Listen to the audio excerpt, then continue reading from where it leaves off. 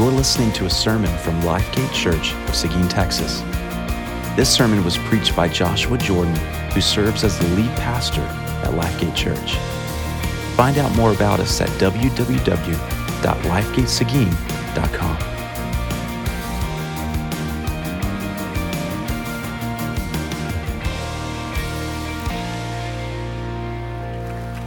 If you have a Bible with you, if you will make your way to 2 Corinthians chapter 8. 2 Corinthians chapter 8, verses 1 through 9. We're continuing on in our Advent series, Christmas year-round, cultivating Christ-like virtues. And today we are in 2 Corinthians chapter 8. We're going to be reflecting on verses 1 through 9. And I want to begin by reading this passage in church. This is God's holy, inspired, and authoritative word. We want you to know, brothers and sisters, about the grace of God that has been given among the churches of Macedonia. For in a severe test of affliction, their abundance of joy and their extreme poverty have overflowed into a wealth of generosity on their part. For they gave according to their means, as I can testify, and beyond their means of their own accord, begging us earnestly for the favor of taking part in the relief of the saints.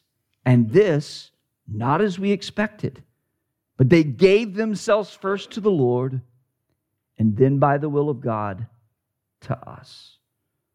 Accordingly, we urge Titus that as he had started, so he should complete among you this act of grace. But as you excel in everything, in faith, in speech, in knowledge, in all earnestness, and in our love for you, see that you excel in this act of grace also. I say this not as a command, but to prove by the earnestness of others that your love also is genuine. For you know the grace of our Lord Jesus Christ, that though he was rich, yet for your sake he became poor, so that by his poverty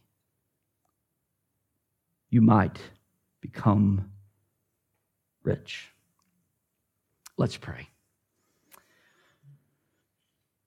Father in heaven, we need your help now. Your word is sufficient and it is powerful. It is inspired and perfect. But Lord, we need your help to receive it as we ought. So Spirit of God, come now and illuminate the word to our minds and to our hearts so that we will be transformed by what we hear.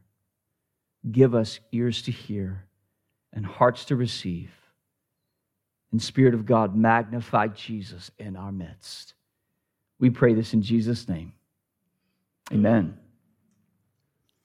In his classic book, Knowing God, the late theologian J.I. Packer has a wonderful chapter on the incarnation. It is my habit every year to read that chapter. And in that chapter, there are two paragraphs I want to begin our sermon drawing your attention to, because I think they are a perfect place to begin this message this morning. This is what he writes. I quote, "The Christmas message is that there is hope for ruined humanity, hope of pardon, hope of peace with God, hope of glory. Because at the Father's will, Jesus Christ became poor and was born in a stable so that 33 years later he might hang on a cross. It is the most wonderful message that the world has ever heard or will hear."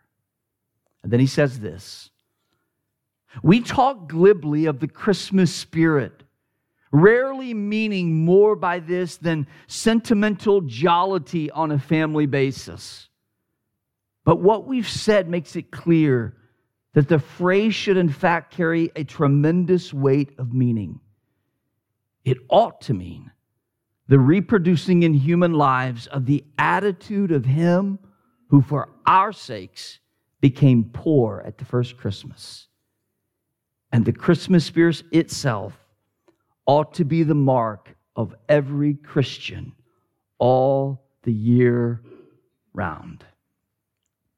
That last line from J.I. Packer was the inspiration for this Advent series. The spirit of Christmas, when we understand why Christ came and how Christ came, that should affect us, not just in the month of December. The spirit of Christmas should mark every Christian all year round.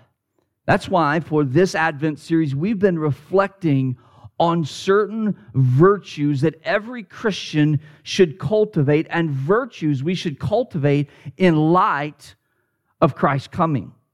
So far, we've reflected on virtues such as gratitude, humility, and servanthood. And this morning, we're going to reflect on another virtue, the virtue of generosity. The kind of generosity every Christian should exhibit. Now, let me just state at the outset, the kind of generosity we're reflecting on this morning and the kind of generosity we're seeking to cultivate, it's more than just a spirit of charity. The kind of generosity we're going to be reflecting on this morning and seeking to cultivate is more than just philanthropy.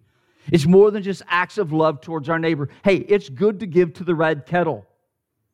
It's good to give to the food pantry. This is more than that. This is something different than that. The kind of generosity we're talking about this morning that every follower of Christ must excel in, must be motivated by the gospel, and it must promote the cause of Christ in this world. We're talking about a particular kind of generosity that we are called to in light of the incarnation. We are to be motivated by the gospel, and we are to promote the cause of Christ in this world through our giving. Now, in an attempt to serve you as you listen this morning and reflect on this truth, I've divided up this sermon into two headings. So here's our outline this morning. Point number one, the gift of generosity, which is where we'll spend most of our time thinking about. And then we're going to end by thinking about the great exchange. The gift of generosity, and then the great exchange. Let's begin by thinking about the gift of generosity. And look again with me at 2 Corinthians chapter 8. Oh, church, here we find a passage of Scripture. Along chapter 8 and chapter 9 are passages of Scripture that instruct us on what gospel-motivated generosity truly looks like. More than giving us a definition, we have the best example of gospel generosity on display in this passage. And this passage instructs us in what gospel generosity looks like, but this passage does more than that. This passage not only instructs us, it should inspire us to give generously for the cause of Christ. I love what one commentator, Dane Ortlund, in his commentary on 2 Corinthians said as he summarized the point of chapter 8. This is what he wrote. This chapter is about divine grace and human giving. Let me say that again. This chapter, chapter 8, is about divine grace and human giving. He says, grace without giving is fraudulent and no real grace at all. And giving without grace is moralistic do-goodism. But when the grace of God in the gospel, outrageous and undeserved, in defiance of what we most deeply deserve, comes washing into our hearts, our clenched hands soften, and we are released into the joy of generosity. Oh, church, may that happen today, I pray. As we reflect on the grace of God that is outrageous and undeserved. It's in defiance of what we truly deserve. May that wash into our hearts, softening our hands and releasing us into the joy of generosity. See, friends, when we view generosity through the lens of grace, which we are called to do, when we do this, when we view generosity through the lens of grace, that changes everything. See, when you and I believe that generosity is an act of grace, it's an act of grace. And when we believe it's an act of grace that benefits not just others, but it benefits us also, then and only then will we be motivated to give generously. That's what we see taking place here in 2 Corinthians chapter 8. This is the exact point the Apostle Paul was seeking to make as he wrote this church in Corinth in 2 Corinthians 8 and 9. So it's important that before we go any further, that we make sure we understand this passage that we're reflecting on this morning within the broader context of this letter. So let me just take a moment to explain why Paul is writing what he is here in chapter 8 and in chapter 9 to this church.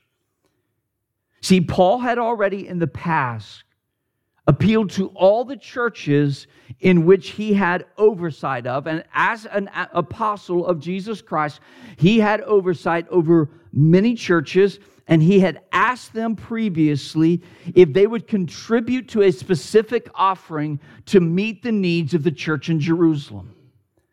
Because at that time, the church in Jerusalem was experiencing significant hardships.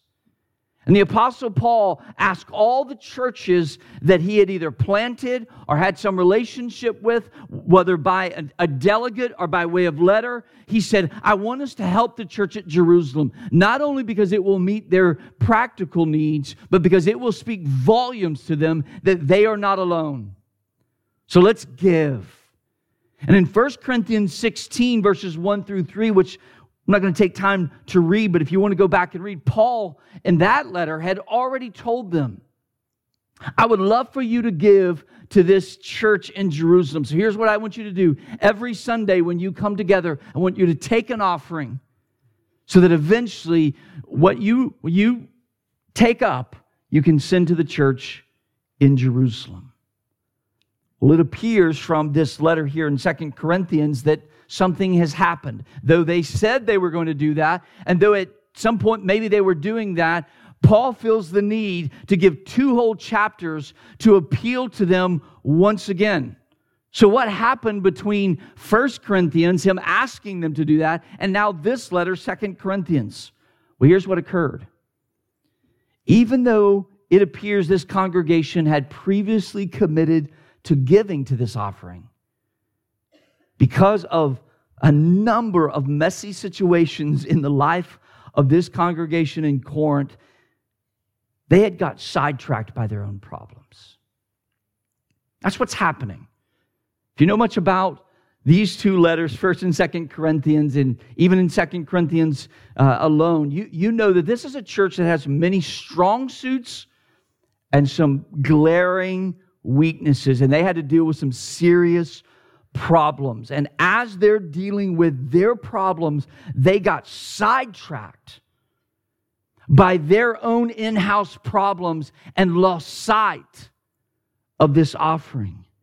And Paul, here in 2 Corinthians 8 and 9, is inviting them again to be a part of this strategic opportunity to build up the larger body of Christ. That's what he's calling them to do. It's almost like they're a church, because of all their problems, they have just fix their eyes on their problems, and Paul is saying, hey, listen, this giving to the church in Jerusalem, it's going to do you good. It's going to lift your eyes off yourself, off your problem, off your church, so that you can be a part of something bigger and greater than just you. And the way in which Paul motivates this church in Corinth, here in chapter 8 and 9 of 2 Corinthians, to give generously, the way he calls them to do it, this is instructive and inspiring. Look again at verses 1 and 2. Think about what Paul's doing here. He begins by saying, we want you to know, brothers and sisters, about the grace of God that has been given among the churches of Macedonia. For in a severe test of affliction, their abundance of joy and their extreme poverty have overflowed in a wealth of generosity on their part. So before Paul asks anything of this church in Corinth, he begins in a very winsome and careful way to put before them another congregation or another set of congregations here in a region called Macedonia. And he highlights these churches like Philippi, Thessalonica, Berea, churches who were a part of the larger body of Christ. And from what we find out, they were eager to be a part of this gospel partnership. And Paul puts them out and says, brothers, before I ask you to do something, let them inspire you.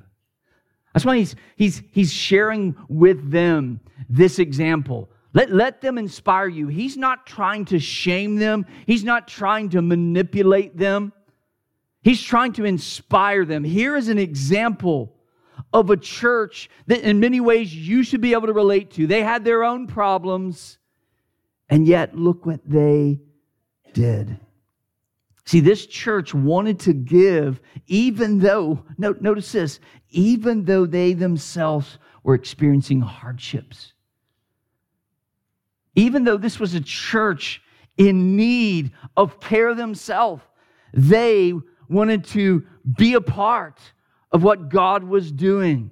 And in order to motivate this troubled church in Corinth to participate in this offering, Paul points to these churches who exemplified true generosity.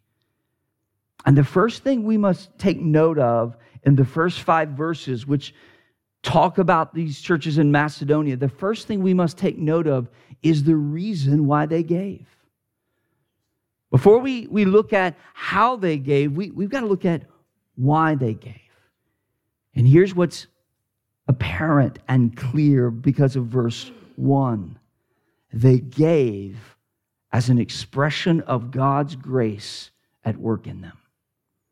Look again at verse 1. We want you to know, brothers and sisters, about the grace of God that has been given among the churches of Macedonia. See, if you're wondering, when you read this passage, how could these impoverished churches in Macedonia, don't miss that. Did you hear? They're experiencing extreme poverty, we're told, which should leave you scratching your head. How could these churches in Macedonia, who probably could use an offering themselves, how could they be experiencing extreme poverty, and yet, how could they give so generously? What was going on here? And Paul says it was grace. Grace was at work. Now, Paul uses the word grace here in this passage a number of different ways. And in this particular context, he's speaking of grace as not just leading to pardon. That's how we often speak of grace. God's grace leads to pardon. No, this is a grace that leads to power. This is a grace associated with power. For example, in 1 Corinthians 15, verse 10, the apostle says this about himself. But by the grace of God, I am what I am. And His grace towards me was not in vain. On the contrary, I worked harder than any of them, being the other apostles, though it was not I, but the grace of God that is with me. Did you hear the way Paul uses grace there? Grace is not just something that brings us pardon. Grace is also something that is associated with God's power. And that's exactly how Paul speaks of grace later on in 2 Corinthians chapter 12, verse 9. Do you remember after Paul has this thorn in his flesh, he appeals to God to remove it, and the Lord Jesus tells him this. After telling him, I'm not going to remove this thorn, he says, my grace is sufficient for you, for my power is made perfect in weakness. Did you hear that? It almost sounds like grace and power are synonymous in this passage. So grace isn't just something that pardons us. Grace empowers us. See, the kind of grace that Paul is speaking of here in 2 Corinthians 8, verse 1, it comes with power. The kind of power that enables people to give so sacrificially. And look how sacrificially this church gave, that just testifies to the power of God at work in them. For they gave, verse 3, according to their means and beyond their means. They gave according to their means and beyond their means. Now that word means here, we must understand how Paul is using it. He's using it. The word actually in Greek means power or ability. So this is a church that is giving beyond their natural ability or power. That's what he means by means. He's not saying they're giving beyond their means, as in a sense, to use a modern day expression, they wrote Paul a hot check hoping that by the time he got to Jerusalem there was money in the account. That's not what he means by they were giving beyond their means, that they were giving money that they didn't have. What it was saying was something miraculous is taking place. God was enabling these churches to do something bigger than themselves and beyond their ability to make happen. That's what's happening here in Macedonia. Here's a church in which Paul had no plan of telling them, hey, would you guys give to the church in Jerusalem? And they hear about it. And they not only want to give, they give in unexpected ways. It's almost as when they arrive and they give Paul their offering, it's almost like Paul goes, are you guys serious? From you guys? Unbelievable. Unbelievable that you guys would do that. See, they gave in a way that was bigger than themselves and beyond their ability to make happen. Now can you see why they desired to be a part of this offering? They were saying to Paul, count us in. Count us in. We don't want to miss out on such a wonderful opportunity. Something unique is happening. This offering is meaningful. It's strategic. And though we are currently in a place that is hard for us to give, we don't want to miss out. Count us in. Look at verses 4 and 5. Begging us earnestly for the favor of taking part in the relief of the saints. They say to Paul, you're going to let us do this, right? Please. Don't look at our troubled place and our financial hardship and think, I'm not going to bother you guys with it. There's other churches that can help. No, Paul. Don't rob us of that. We want to be a part. We don't know how God's going to provide, and we don't know what that's going to look like, but count us in. And why did they do this? Because of verse 5. And this was not as we expected, but they gave themselves first to the Lord, and then by the will of God to us. They said, Lord, we are submitted to you, and we want to be a part of something bigger. Help us. Help us to do this. And Paul uses this church in Macedonia as an example, urging these Christians in Corinth to be generous so that they too, so that they too would not miss out on this experience of grace. In the same way that the church in Macedonia said, oh, Paul, we don't want to miss out. Just because you find us in a time of hardship and we don't want to miss out. Paul's saying, church in Corinth, don't you want to be in the same place? Don't you want to be in the same place? You don't want to miss out. Let the church in Macedonia inspire you. They saw something bigger and greater, and they didn't allow their hardships and their troubles to make them just become myopic and look at their own problems. They looked up, they saw something greater, and they said, we don't know how God's going to do it, but we're going to trust Him. We're going to submit ourselves to God, and we're going to see what He does. And it appeared that God uses this church so much so that Paul says to the church in Corinth, look at them. Let them inspire you. And now he turns his attention to this church in Corinth in verses 6 and 7. He said, accordingly, we urge Titus that as he had started, meaning as he started taking this offering, so he should complete among you this act of grace. But as you excel in everything, in faith, in speech, in knowledge, in all earnestness, and in our love for you, see that you excel in this act of grace also. Notice how Paul refers to this opportunity to give generously as an act of grace. 2 times he calls it an act of grace when he finally uses the Macedonian example and then he turns to appeal to the Corinthians to give. He calls it an act of grace. And not only does he say it 2 times, it's the bookends. He says in verse 6 at the beginning, and the last thing he says in verse 7 is he appeals to them, this is an act of grace. Now, by doing this, by calling it as an act of grace, it's clear that this church in Corinth, like the church in Macedonia, they're not obligated to give to this offering. Paul is not commanding every church to do this. They were simply being given the opportunity to show grace by a way of gift to those in Jerusalem. And they, like those in Macedonia, they were being called to overflow in generosity like they did with other gifts of grace.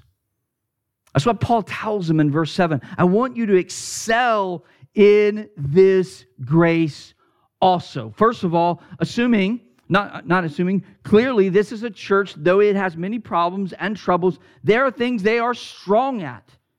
You excel in faith, in speech, in knowledge, in all earnestness. He's saying, make this one more thing that you as a church want to overflow in. You're great in rhetoric and speech. When you come into your church, there is no lack of faith. You believe in miracles. You believe in these things. There's a lot of knowledge and a lot of teaching. Make this one of those things you're just as known for.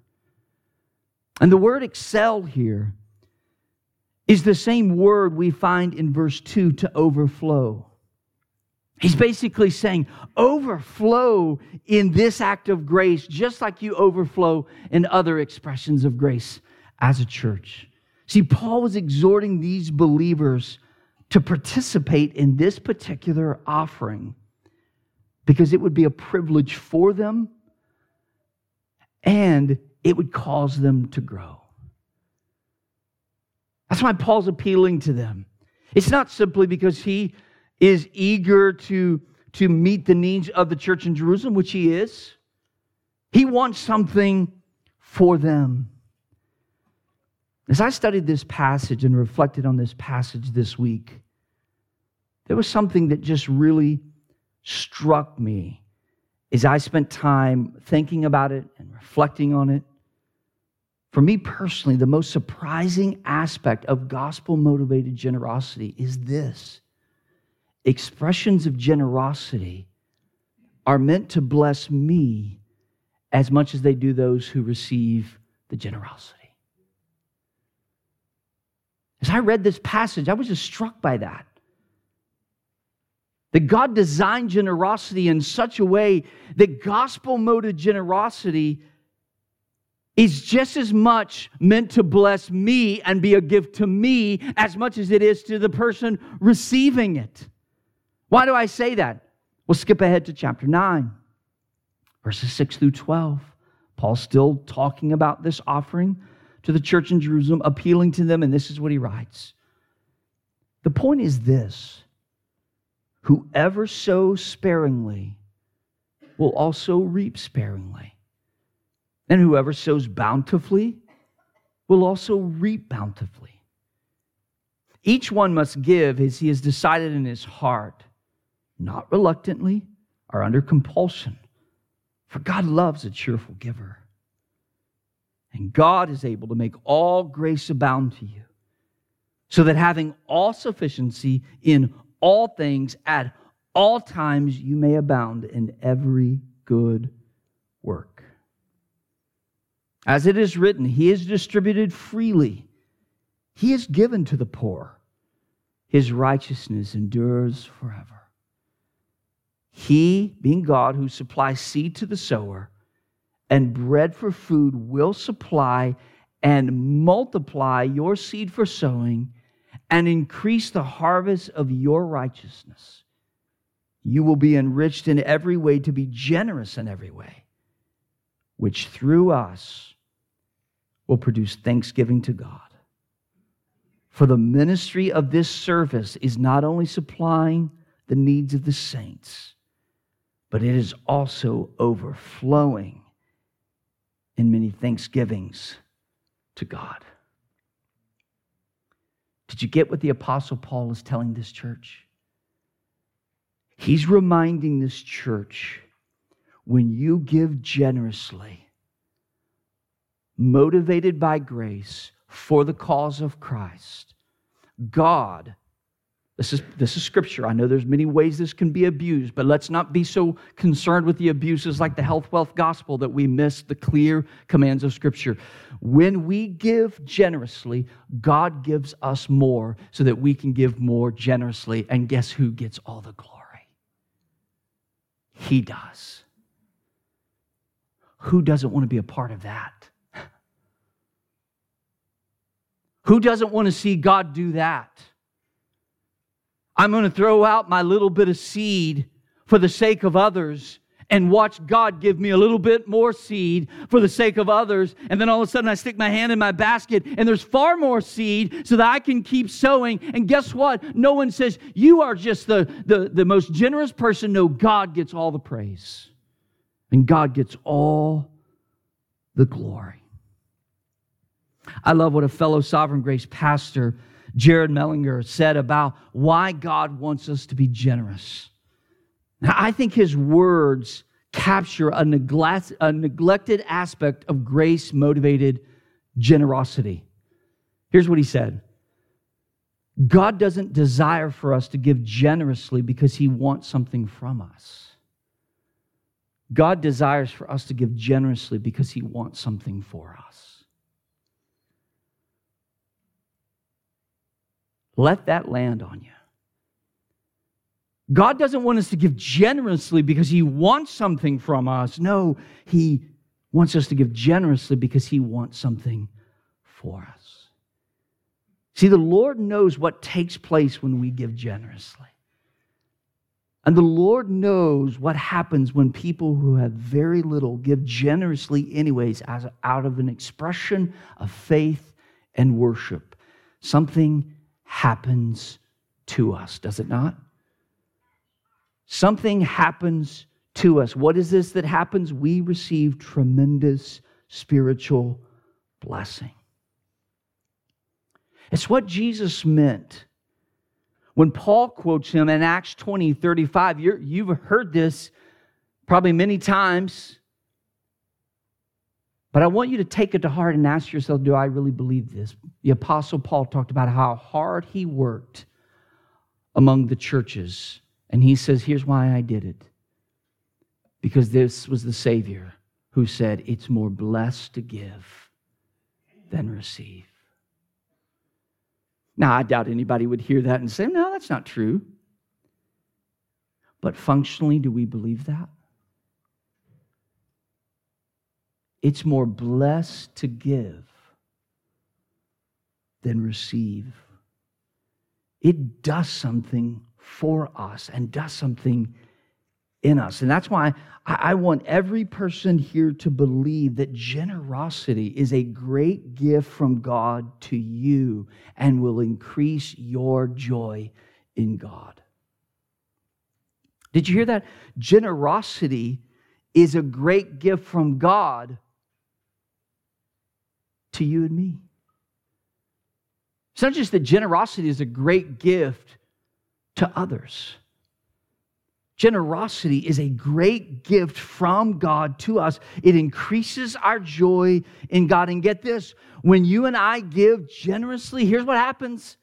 It will cause us to care more about Christ's kingdom and less about our own needs. That's what happens. The more we give for the cause of Christ, the more the love of Christ, the kingdom of Christ, the promises of Christ, it means something to us. So here's my encouragement to you. Make it your aim to excel in generosity. If we're going to cultivate this passage, not just read it, talk about it, but actually cultivate it, excel in generosity. And here's why. Not because you have wealth, but because you've received much grace. And because you want to receive more grace from the Lord in order to abound in every good work for the sake of His kingdom. If generosity is something you're struggling with, I want to encourage you to excel in generosity, not because of how much money you have or don't have, but because you want to receive more grace from God in order to abound in every good work for the cause of Christ. Now, there is many practical questions that get raised that I wish I had time to answer them all this morning. I just want to say two things, then we're going to move quickly to the great exchange. But let me just say, we're making our way through the Gospel of Luke, and when we come to chapter 12, through a significant portion of the rest of Luke's Gospel, we are going to hear Jesus say more about money than He talks about almost any other topic. So I don't feel today I have to exhaust everything. We're not talking about the opposite of generosity, greed. Jesus is going to address that. There's going to be many more things we can talk about. What does this look like? How does this work in the days ahead? So that's the first thing. The Gospel of Luke is going to anchor us. Here's the second thing. Providentially, just a few weeks ago, our family of churches, Sovereign Grace Churches, they tasked 4 men to write something that we could give to all of our churches about what the Bible says about giving. We often get questions.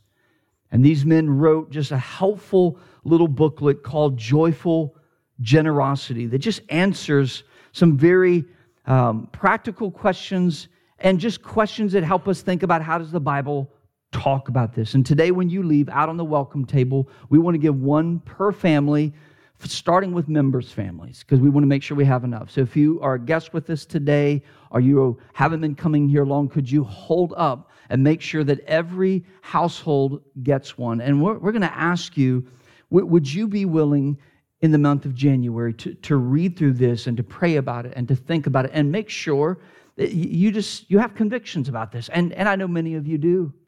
I just want to thank you for the way that you give generously in so many contexts, in so many ways. You are a generous church. But we want to have our practice of generosity be shaped by Scripture. And this is just one way we can seek to do that. Now, if you're a guest with us this morning, I hope you hear this. At times we have to talk about money and giving.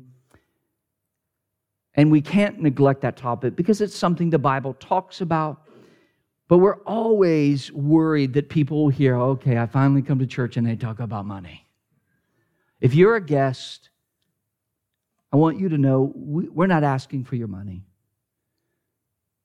Here's what we want for you today. We want you to receive, not give us anything in return. I hope you receive richly. Hope you have received since the time you walked in until the time you leave. So if you're a guest, just feel freedom to not feel any. We're not going to send out a basket and pass it down the aisles whenever I'm done this morning, okay? But this is a topic that we must talk about, and it's an important topic that has much to do with discipleship. That's why Jesus spoke about it so much. It's one thing to say, I care about your kingdom. Show me your pocketbook. Show me your prayer life. Show me a lot of those things. It's easy to say, but discipleship gets lived out in areas like our finances. Now, at this point, you may be thinking, okay, Josh, how does this particular virtue connect with Christmas and the birth of Christ? And that brings us to our second point, the great exchange. And I'm going to be quick here, but we cannot miss this. The great exchange, verses 8 and 9. Paul says, I say this not as a command, but to prove by the earnestness of others that your love also is genuine.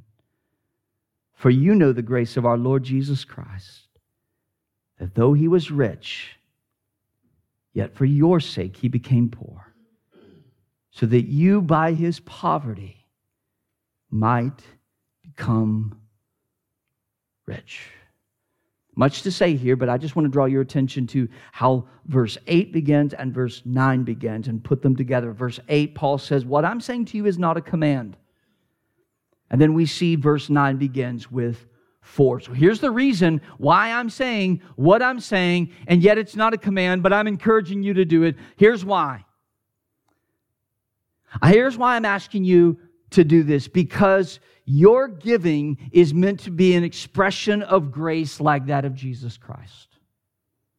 This is not something you're obligated to do. This is something I desire for you to do because of Jesus Christ. See, friends, when we reflect on the incarnation and the crucifixion of Jesus, it should motivate us to give generously as Christ did. That's the whole point of Paul's exhortation. It leads to verse 9 in this great exchange. Look at verse 9. For you know the grace of our Lord Jesus Christ, that though he was rich. Stop right there. You know what's being talked about there? What Jesus was like before the incarnation.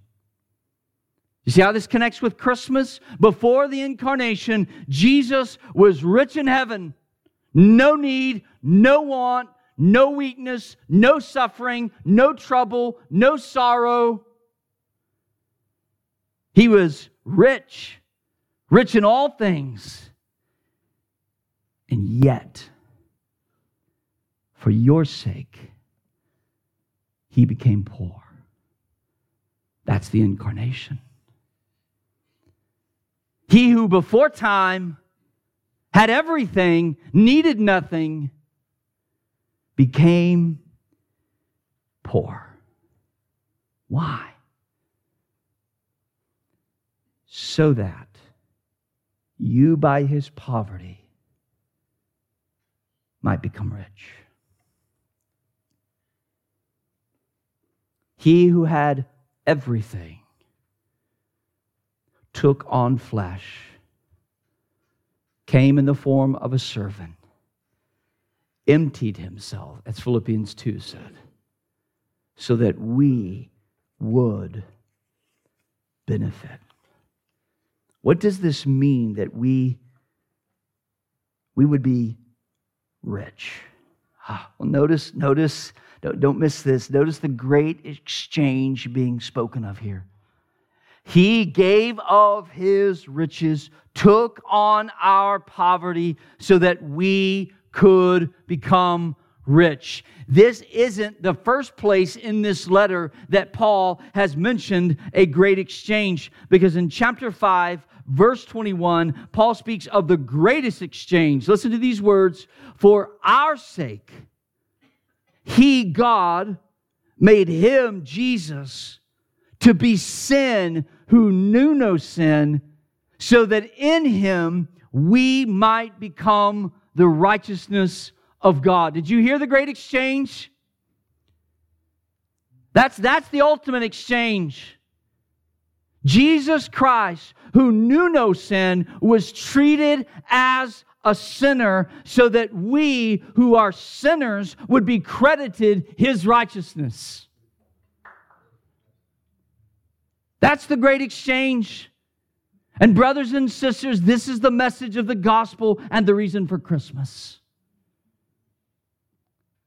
By Him becoming poor doesn't just mean that He took on flesh. By becoming poor, He received the just punishment of God, not just for you and for me, but for everyone that He bought with His blood.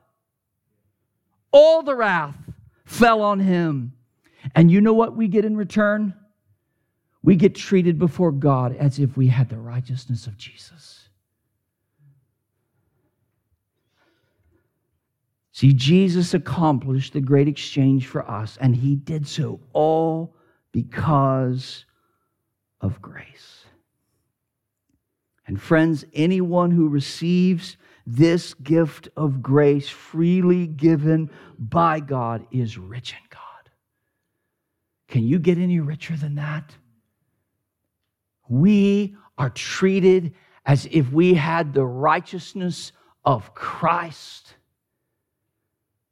So friends, no matter whether our bank account is puny or pathetic, whether we have very little earthly wealth, all those who belong to Jesus are spiritually rich, both now and forever. And here's why. Because the Maker of all things has made us His beloved children by the finished work of Jesus, so that you and I can have an infinite and immeasurable inheritance in Jesus Christ. That's what we have. We are rich in God. Therefore, we should not give generously because of what we have. We should give generously because of who we belong to. We belong to the one who shows us what ultimate generosity looks like. That's why we give. We give generously, not because of what we have, but because who we belong to. Church, in closing, let's put these last 3 weeks all together. We spent 2 weeks in Philippians 2, and we saw that Jesus humbled Himself, and He took on the form of a servant. Why did He do that? Because He is generous and rich in grace. Do you see the flow of these messages? Why we began with Jesus and His humility, Jesus and His servanthood, and now in generosity. Why did Jesus do all of those things? Because He is rich in grace.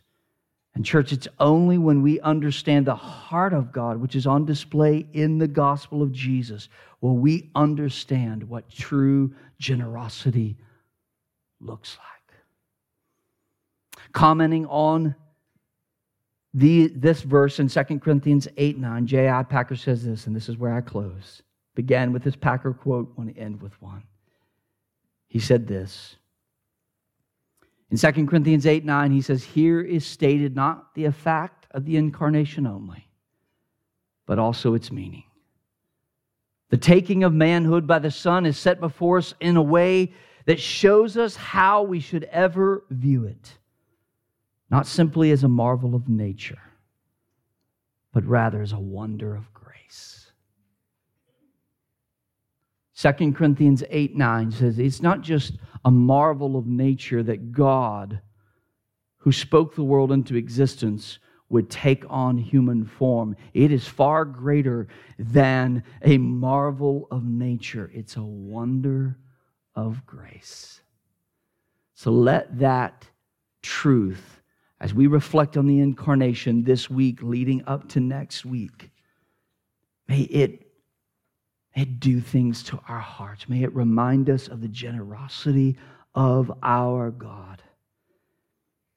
And may we be motivated to give of ourselves and our lives and our energy and our resources for the cause of Christ. Let's pray.